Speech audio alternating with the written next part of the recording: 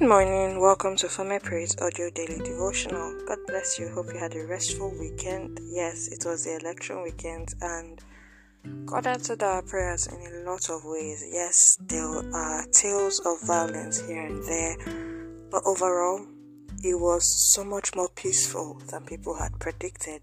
And while we wait for the results to be read, we believe God is working things out for our good. But let's get into today's topic. Our topic today is the reprobate, and our memory verse is Romans chapter 1 verse 28. Reprobate means a person of bad character or traits, an incorrigible person. Biblically speaking, it means a person whom the Lord has abandoned to live as they please. These people know the truth, but they ignore the truth. These people understand God's message about what is right.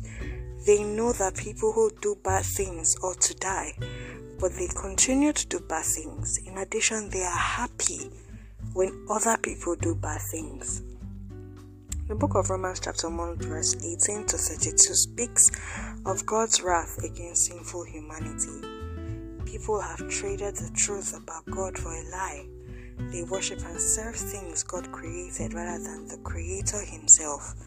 Women have turned away from the natural way to have sex and instead indulged in sex with each other. And the men, instead of having normal sexual relations with women, burned with lust for each other.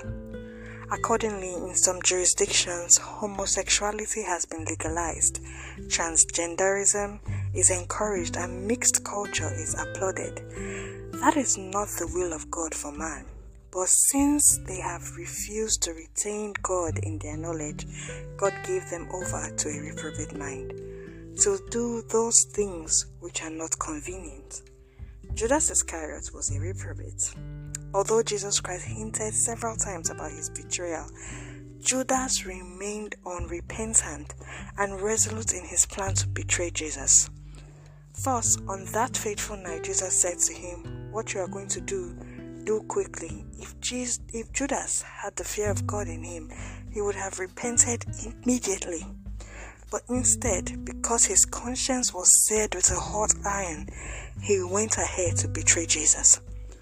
Like it or not, the worst thing that can happen to any individual, especially children of God, is when God leaves you alone.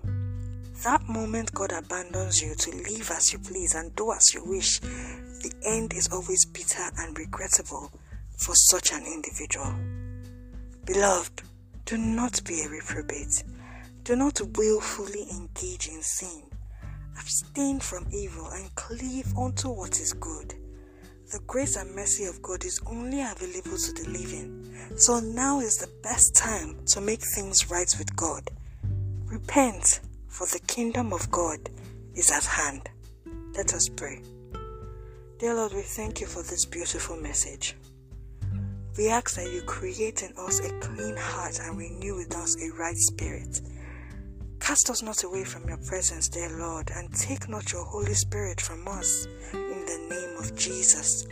Restore unto us, Lord, the joy of your salvation. We ask that you bless this day and you bless this week. Keep me and mine. In Jesus Christ's name we pray. Amen. God bless you. Thank you for listening to this point. Now remember, even though the elections are over, result collating is still ongoing and people are still voting because some areas have been cancelled. Be cautious of what you say, where you say it, and to whom you say it. Try and disengage from unnecessary talks and exchange of unverified information. These are dangerous times indeed. Watch out for yourself, even as God watches over us. God bless you. Do not forget to share this message with someone. Do not forget to engage our posts on social media, Instagram and Facebook at Family Praise Official. And check out our website, familypraiseonline.com, for more inspired and inspiring messages. God bless you. My name is Gracia Sede. Until I come your way again, stay safe and stay blessed.